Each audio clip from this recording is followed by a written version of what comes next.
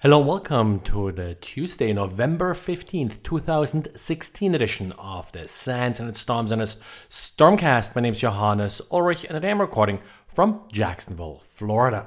Years ago, one of the big ways how criminals made money was gold farming, which meant that they dealt in virtual goods, in particular in games like World of Warcraft, and often stole those goods by, for example, brute forcing users' accounts. Well, it looks like this scheme is sort of back a little bit with the latest versions of the FIFA soccer game. Turns out that in this game, if you're playing matches, that you'll be credited points that you can then later use in order to transfer them into the game's internal currency. You can also buy the internal currency and exchange them among users. Well, in this case, the individuals were actually writing a script that was essentially playing or faking to play games. By doing so, they accumulated large amounts of points in the game,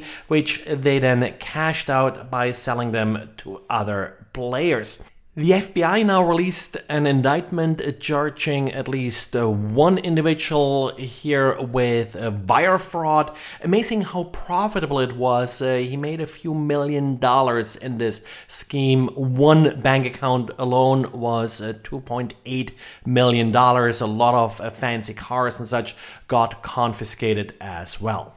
Of course, anti-automation is always a very tricky task where trying to prevent scripts from using your APIs or your game. Now, in this particular case, it was pointed out that Electronic Arts did try to implement various countermeasures in order to prevent the scripts from running, but apparently these individuals were good enough where they were able to bypass the countermeasures that Electronic Arts implemented.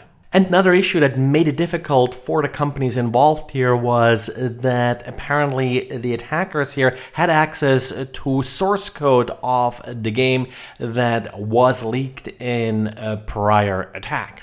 And if you have any systems infected by the Crisis ransomware, good news for you, the master key for this particular ransomware has been released.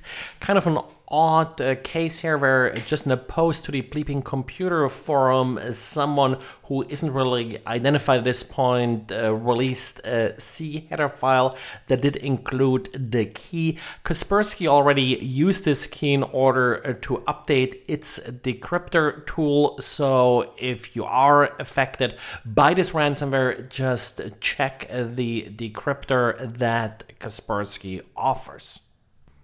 An online dating site, Adult Friend Finder, and a couple of related sites were compromised, and 400 million passwords and usernames were leaked. Sadly, many of these passwords were not encrypted, and the ones that were hashed were only hashed with SHA-1, which isn't really all that great. Now, the problem here may be that we will see some extortion attempts and such, similar to what we've seen in the past with sites like Ashley Madison. In this case, just like in the Ashley Madison case, it looks like a lot of accounts that users deleted were not actually deleted, but instead a lot of the email addresses that were leaked had an @deleted.com add-on, which probably means that these were deleted accounts, so the data, the full email address, and the password are still visible for these accounts. Apparently, the root cause of this problem was a file inclusion vulnerability that allowed attackers to execute arbitrary code on the site. This isn't the first time that the site was hacked. Back in 2015, they lost 3.5 million users. Also, the vulnerability was actually originally disclosed back in October, and now the details about the usernames and passwords became known. And well, if you want to protect yourself from attacks like this, a web application firewall, of course, is often used to protect these web applications. There is now a new open source framework in order to audit web application firewalls. It's meant to find gaps, for example, in the validation that these firewalls perform or in input sanitation. The name of the framework is Lightbulb. It's written in Python, and you'll find a link to the announcement, including source code, in the show notes. Well, this is it for today. Thanks again for listening, and talk to you again tomorrow. Bye.